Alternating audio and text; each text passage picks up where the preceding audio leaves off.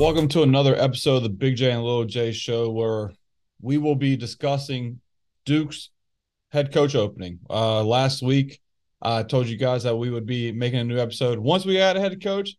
But now, after the numbers of last episode, we're going to give you guys an update of the coaching search. So I got Connor on here on a last minute call, and that's what we're going to step right into, Connor. It's been a week since Elko has left Duke and Duke has started their coaching search. And with Nina King's timeline, she said it's going to be quicker than last one 2 years ago, which was 12 days. I'm assuming by Friday of this week will be the time we know Duke gets a head coach, because that'll be roughly 10 days. But Connor, first off, how are you doing today? I'm good. I don't remember Nina saying it would be quicker than last time. I think she said it would move swiftly like last time. Maybe you can correct me there. Maybe I could be still right, though. I still am anticipating by Friday I think because, we knew. I think we knew. The the timeline is muddy to me. I thought last time it was the Thursday afternoon when we had to go through Jason Garrett hell, and then Friday, uh, was when the reports started circulating that Elko had accepted the job, and then we did the press. I think we did the press conference on like the other side of the weekend.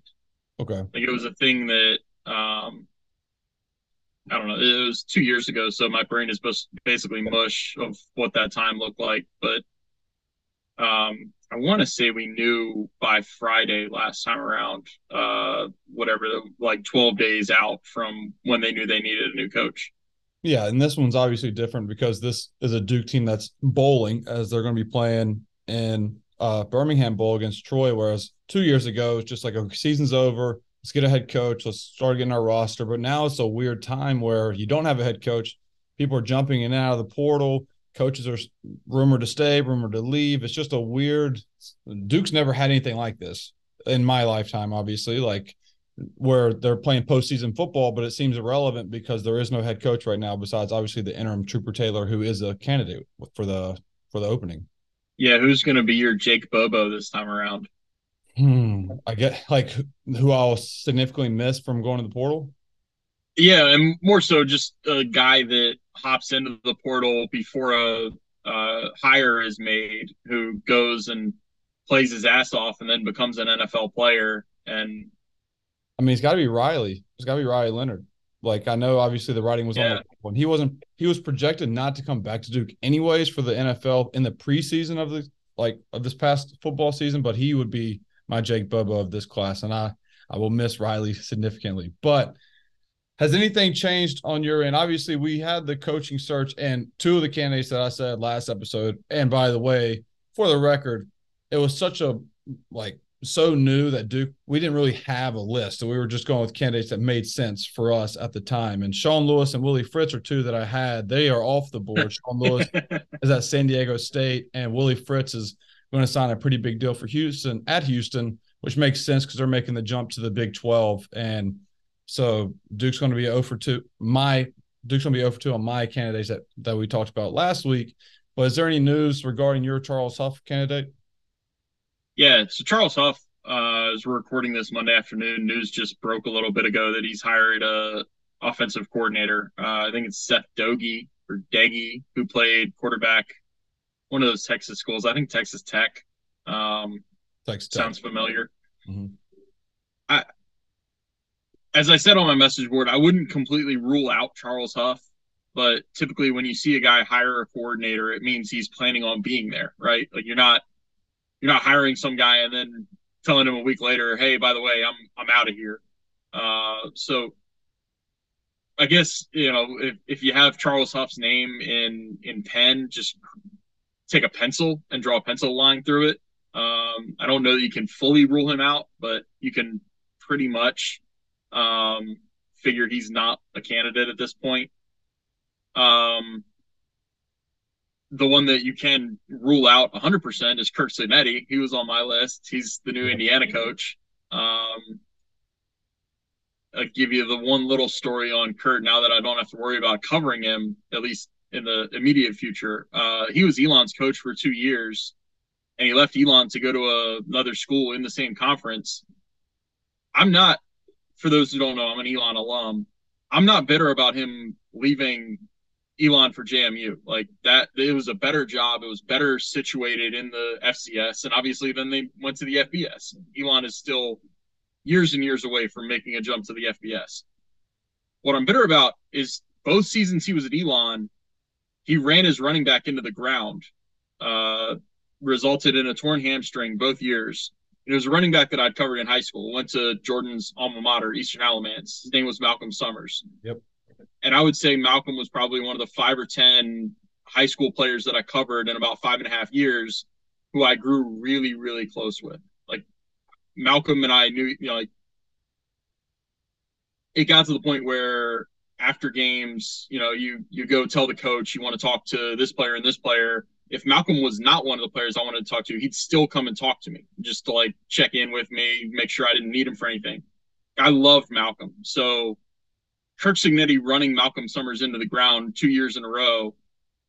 I'm not over that. I probably won't be over it for a while. Malcolm might be over it before I'm over it.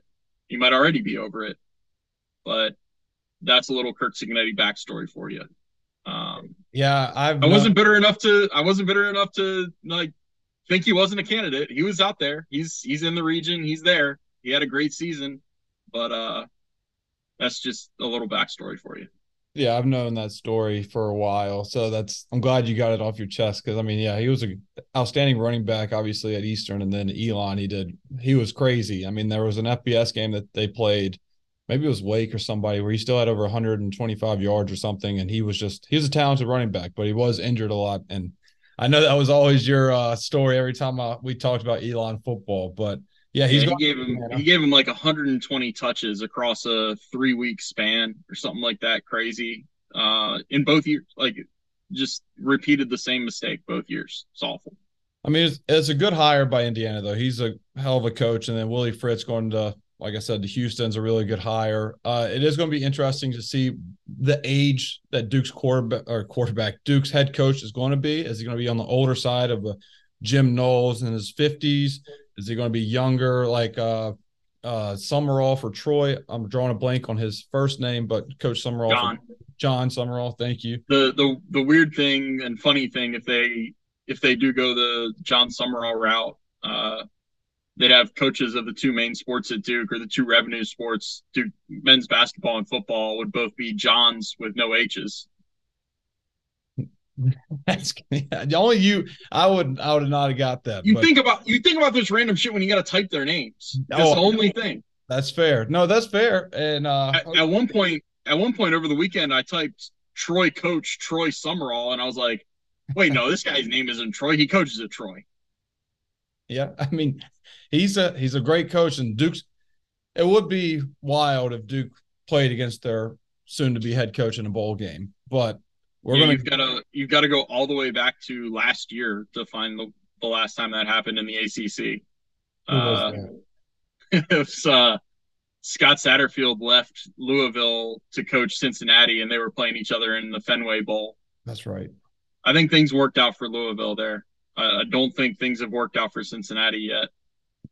That's right. Only thing I think about is Brent Pry having an interview when he just took over Virginia Tech's head coaching vacancy while Virginia Tech was in a bowl, and while he was being interviewed, Virginia Tech was getting scored on left and right, and it was like a 5-minute interview. And I'm like, this is an awkward conversation. So over the weekend, Football Scoop came out with an article saying that initially, because I think they were the ones that jumped the gun, that when Elko took the job at A&M, David Feely, I'm all over the place with the first names now. David Feely was joining him at Texas A&M. Then I started hearing rumors that he was still at Duke. And I was like, wait a minute, this is not adding up. Like I thought he was going to A&M. Then they came out with an article over the weekend. David Feely has indeed declined going to A&M, and that was the end of that article. But Connor, what can you tell me more about this said article about Coach Feely? Yeah, it's confirmed that he's expected back, and so that's some solid info, and it's some still straddling the fence info, because nothing is ever 100%. Like if Duke hires somebody that then wants to bring in their own strength and conditioning coach, you're typically going to allow your new head coach to do that. Like the strength and conditioning coach, I know I've said it on our podcast many times before. Like that is probably the most important coach in the program, other than the head coach. Like we all get swept up in paying attention to who's your coordinators, especially for if you have a defensive head coach, then who's his offensive coordinator? Because the defensive head coach doesn't know what the hell he's talking about when he goes and watches the offense, and vice versa. I'll not get sidetracked into talking about why that's not the case, but I would just say the strength and conditioning coach is the most important person outside of the head coach in a football program. It is, look, football is a physical game. You need to be physical. You need to be strong. It goes without saying that that's your strength. You need to be well conditioned, and it's not any more important at Duke to have good strength and conditioning. It's just an area where, try to phrase this the right way, it feels like it's easier for Duke to lag behind other ACC schools in that area. Does that make sense? Yeah, no, that makes sense. And they did for a while until David Feely came. Right. And so that's where you land on it being so important that David Feely is tentatively leaning heavily, yes, towards staying, because that keeps your foundation like intact. Like that's one pillar of your foundation that you know is still going to be there. And that is so important to know moving forward, whoever the new head coach is going to be. That's a huge victory for Duke. I don't know if you can overstate it. I know I've said in probably dozens of interviews at this point over the last 2 years, when the question always comes up of, I was watching Duke the other weekend, and they looked really physical, and they look like a Duke team that really knows how to hit you. And it's like, where does that come from? It's like, well, it's David Feely. It's the players for 2 years telling us how intensive of his off-season summer program is, and how much that bonds them over the summer and gives them a springboard into fall camp and then into the season. So yeah, keeping David Feely is so important for this team. Yeah, sorry, didn't mean to jump the gun there, Connor. I was thinking, though, when you're talking about that, Duke's first game against Clemson, I forgot who the sideline reporter was, and he said he was out on the field in the fourth quarter, and he was like, Duke is quick. They're faster and they're more physical than Clemson. He's like, I never thought I'd see the day where Duke football is faster and stronger than Clemson, who was ranked number 9 in the country. And that is strictly a credit, 100% credit to David Feely. So Feely is expected to be back, like you said. And so for me, like you said, every coach wants their own staff.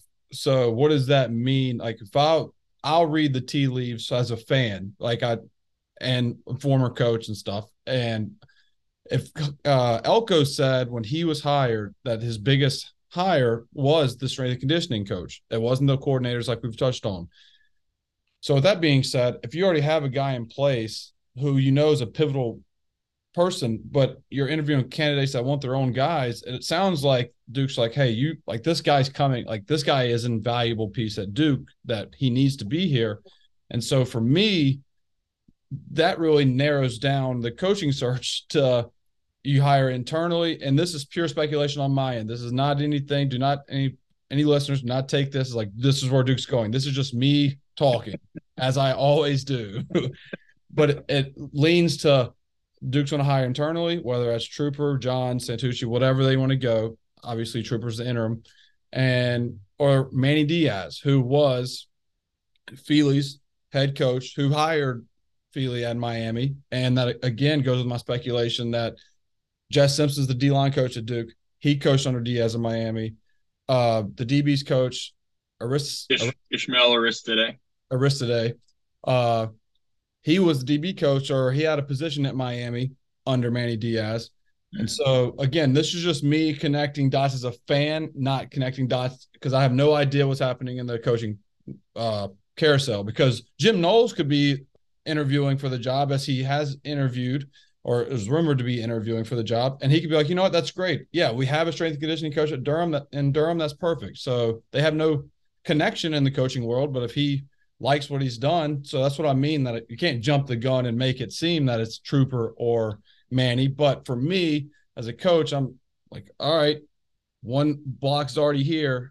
And yeah, regardless, is a huge win for Duke. Like that he needed to stay in Durham, or Duke's gonna have to find a very close second person to be the next David Feely at Duke. And luckily, Nina King worked her magic to where he's staying back in Durham. Yeah, yeah. That I can debunk a little of the Manny Diaz stuff. Like Yeah, I've go ahead. been told it is not an indication that Manny Diaz has already been made an offer, already been hired. Like none of that. He remains a candidate. Right. Um, See, and but that's the perfect fan speaks their piece. The little J speaks, the big J is like, well, this is what's really happening. So that's why this is the point of the show right here, Connor. it's a logical conclusion. Like you're obviously not the only one that has made that jump. Shout out to Ben at Bull City oh coordinator. gosh, yeah. For some reason, I wanted to say Duke City coordinators. I was like, no, that's not right. Yeah, My shout out bad, to Ben. Um, yeah, and internally, that makes sense too. We'll see where they go. I think we still have there's still legwork here that needs to go through the process. yeah. I mean, like I said, I'm pretty sure I read, I think it was in the Athletic or somewhere. I've read so much Duke content over the last week and a half. It's been unbelievable. But Duke, Nina King, and them are at a convention, I think, in Las Vegas today through Wednesday, and doing in-person interviews. And I've read that somewhere. Cannot put my finger on it. I probably read it in multiple places, and that's why I can't put my finger on one significant source. But that's it's going to speed up this week regardless, and there will be leaks eventually, not today, maybe not tomorrow, but Wednesday, maybe at the end of the third day of in-person meetings, where you can start gathering intel on maybe one or two candidates that are legit up in the running. And like one name that keeps coming out now is Jim Knowles, and obviously a lot of Duke fans don't really want Jim Knowles, which I'm initially, when his name was put out, I was kind of feeling the same way, but I've had time to think about it for the last like week, to where if I trust Nina King first and foremost. So she made a good hire with Mike Elko. So it'd be immature of me to be like, hey, I don't see the vision with Jim Knowles, even if I think he's 59, somewhere around there. 58. 58. And obviously he was a head coach at Cornell 15, 20 years ago and had a losing record at Cornell, but that doesn't necessarily translate to what he could be at Duke. And since he's left Duke, when he had a really successful stint as a DC, he had Oklahoma State play defense for the first time in my lifetime under Jim Knowles. They weren't having shootouts like they always were under Gundy. And then he's done a fantastic job at Ohio State for a couple of years. And so it's just like, I know his name might be worn out because he was at Duke for so long as DC, and sometimes those defenses would get gashed, but it was a different Duke team. He was coaching with the track around the stadium, different recruiting pitches, different, like, if he's the head man and he can find good coordinators and good people around the program, then I think I along with all Duke fans should give him a chance. It makes sense. I think the biggest thing in Jim Knowles' corner, so to speak, is his familiarity with Duke. Like you know that he's going to come in and know the hurdles that Duke faces with getting kids into the program. The part of it that he doesn't know about, that he has no chance to know about with Duke's troubles, is NIL related. Like he's, it's such a new part of college football that he hasn't been at Duke in 6 years, and that means he's completely foreign to Duke and its NIL situation. So I could get Jim Knowles. I could also get the reticence of, do we really want to go this route? kind of flies in the face of my theory that Duke needs to keep swinging on the young up and comers, because there's no guarantee that a job like the one that just pulled Mike Elko away to Texas A&M comes open within a year or two. There's no guarantee that your coach has been successful to the tune of 16 wins in 2 years. I think you just keep hammering away at that while also improving the program with NIL support and with facilities. It's still, everybody loves to bring up the fact that Duke's locker room looks like crap. Well, the way you can kind of grease the wheels to get it fixed, and it's already working toward this, is having a head coach who can design that in his image. A lot of the structural renovations, like a lot of the little stuff, is done all with the head coach in mind. Like it's one of the things that Mike Elko said at a media day that really impressed, maybe not impressed, but really stuck with me, was when he was the defensive coordinator, he thought that he was running 50% of the program. Like he was the guy, he was in charge of half the program.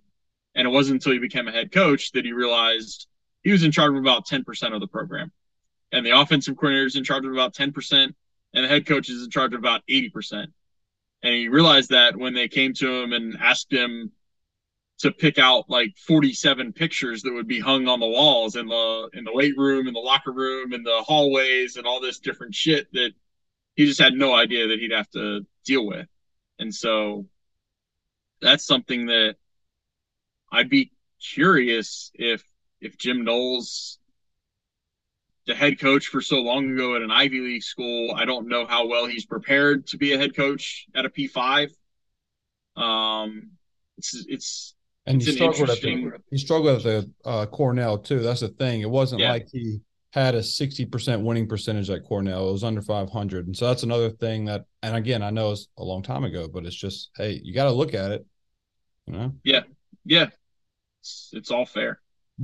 And for the record, like I said, I'm not anti him, but he's also not like number one on my board. And I'll give him an opportunity as a fan. And I think that's probably like, for fans, they just want the guy right now. But what have you heard have you heard anything else about like Jason Candle out of Toledo, or Summerall from Troy, or even Alex Atkins at Florida State, the offensive coordinator?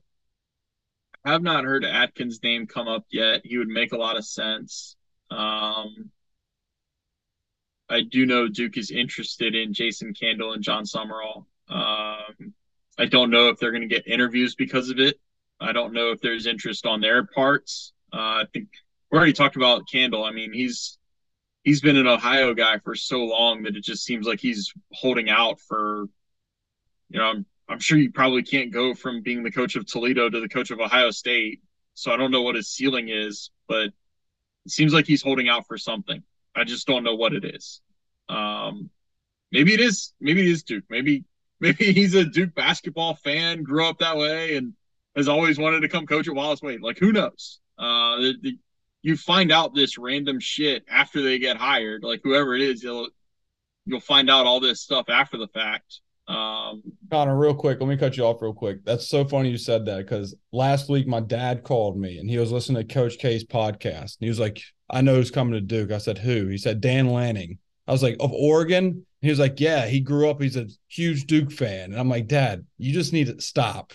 And obviously he was kind of pulling my leg, but it was so funny. He sounds so convinced. He's like, yeah, he's talking so highly of Duke. And I'm like, Dad, Dan Lanning is not going to go from Oregon to Duke because he's a Duke basketball fan.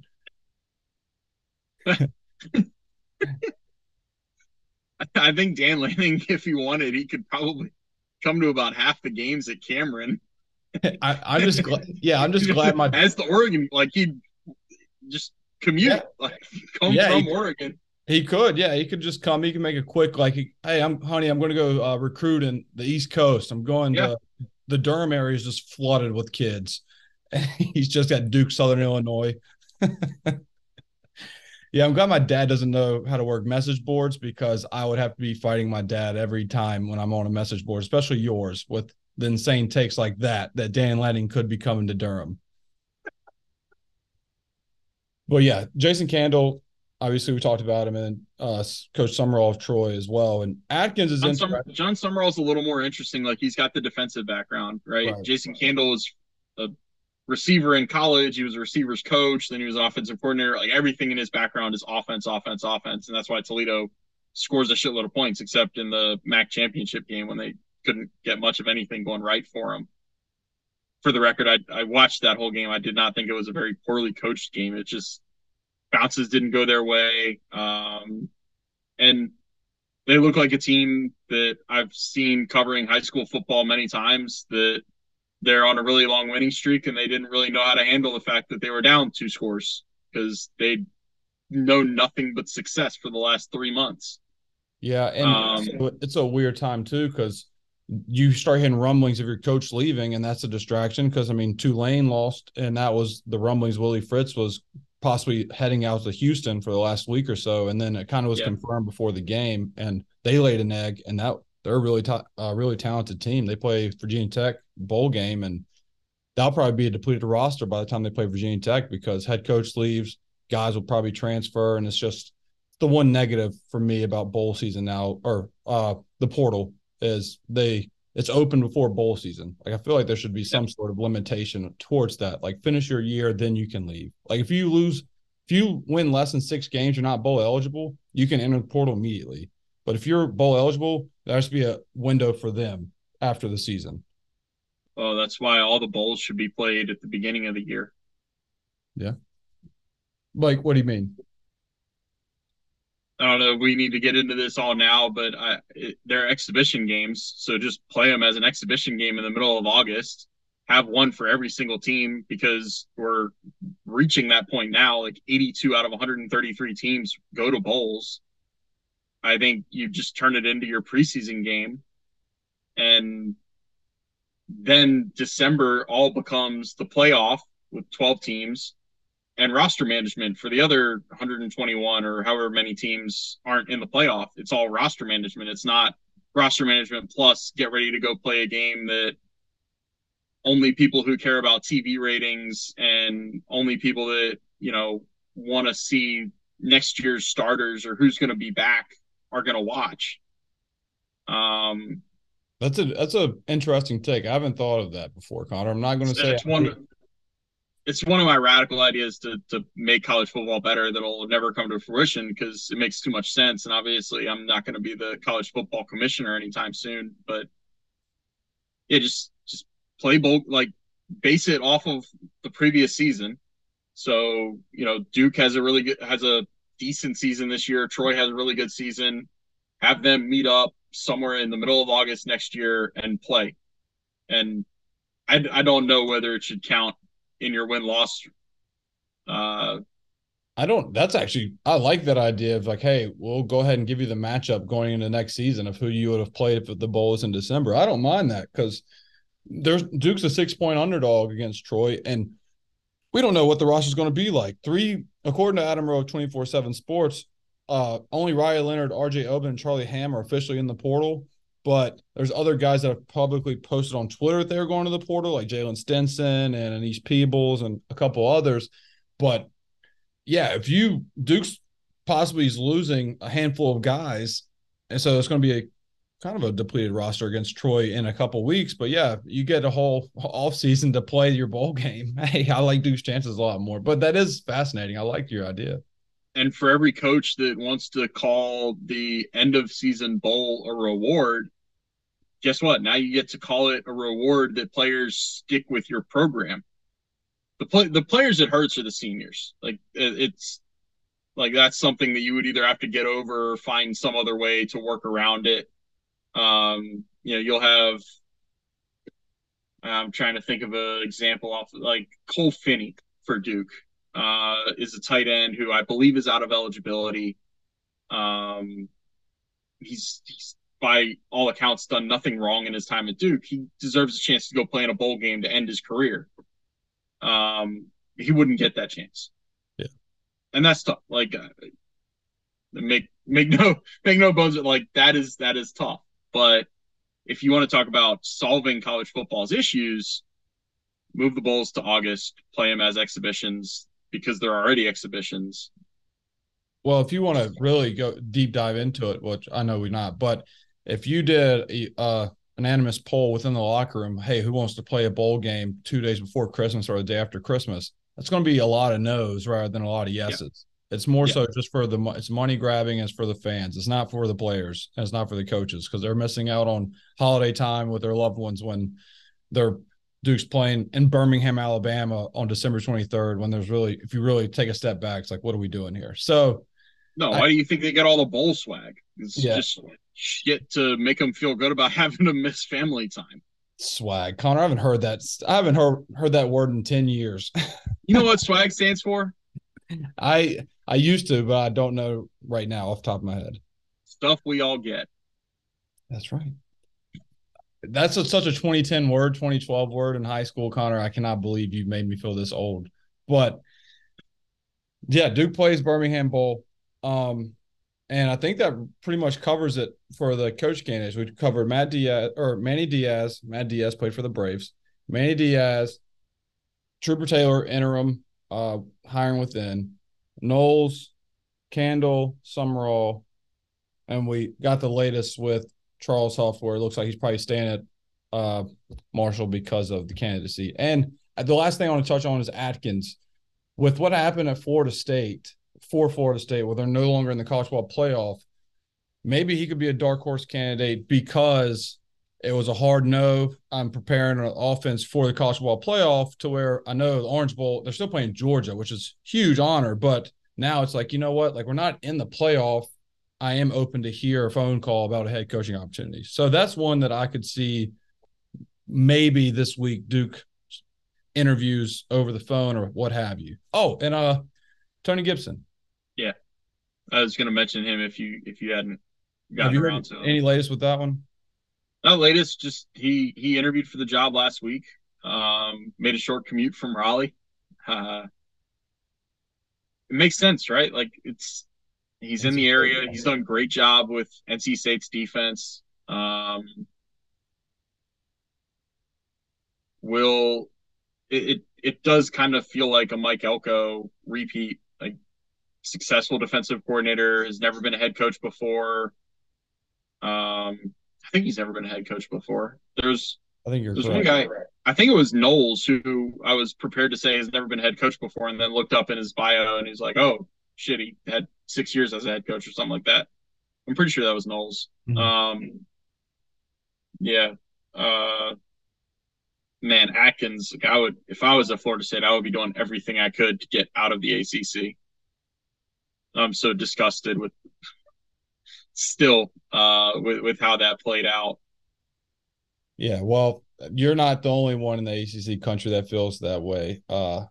As Twitter or X, people are up in arms. But yeah, Atkins is one I'd keep my eye on for a long shot as the hot boards and everything will start speeding up here in the next 24 hours about potential candidates. But for me personally, as I've said, Manny Diaz would be my number one right now as is, and I'm sticking to that. I just think the vision's there. As you said, it means zero that David Feely is expected to stay, and there's correlation there with Manny Diaz to me to where comfortability matters and turnover. And regardless, I'm going to close with this. If Trooper Taylor's not hired as a head coach, the next head coach has to retain Trooper Taylor for the job that he's done at Duke over 2 coaching changes. He's done an incredible job, and he's been associate head coach now 4 times in his career. So that's remarkable.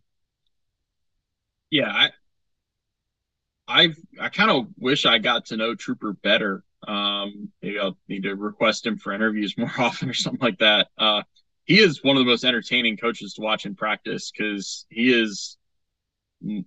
How do I want to phrase this delicately? He is not afraid to light your ass up for mistakes, and it's pretty hilarious. There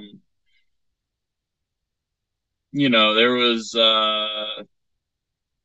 his position group was going through drills at a fall camp practice, and there was one guy who went up for a sideline catch, and I can't remember what the exact context was, but it was he was told very politely by Trooper that if he tried to do that in the season opener, which was against Clemson, that Clemson would do harm unto him if he tried to replicate the same move that he did. And that was one of many examples. Trooper's also in charge of punt returners. So like, he's back there in practice when Jalen Calhoun and Samir Hagans and a couple other guys are catching punts, and sometimes you wind up being 15 yards away from them by places to stand at Duke's practices the last couple of years. And don't drop punts. You'll hear about it. That's why when you've gotten all up in arms about Jalen Calhoun muffing punts over the last couple of years, it's like, Jordan, as much as you want to yell at him, he's getting yelled at. It's not like he's going back to the sideline and everybody's just patting him on the back and saying, "Oh, good job, good effort." It's just, hey, he did. It's going to be corrected. He muffed the punt against Clemson, and I'll give him credit. He did not muff a punt the rest of the season. They not do one all year. Yeah, so that was impressive. Yeah, I should have known that because like a red light should have gone off in my head for you not bringing it up for like 3 straight weeks. No, he did. He's done a really good job in punt returning after the week 1 fumble against Clemson. But Connor, that does it for this episode. I appreciate you as always. And next, we record the last couple of Mondays, but if anything happens on the coaching end where it needs to be breaking news, we might have an emergency pod over the weekend. But until then, brother, I appreciate you, and I'll talk to you next time. Sounds good. Thanks, Jordan.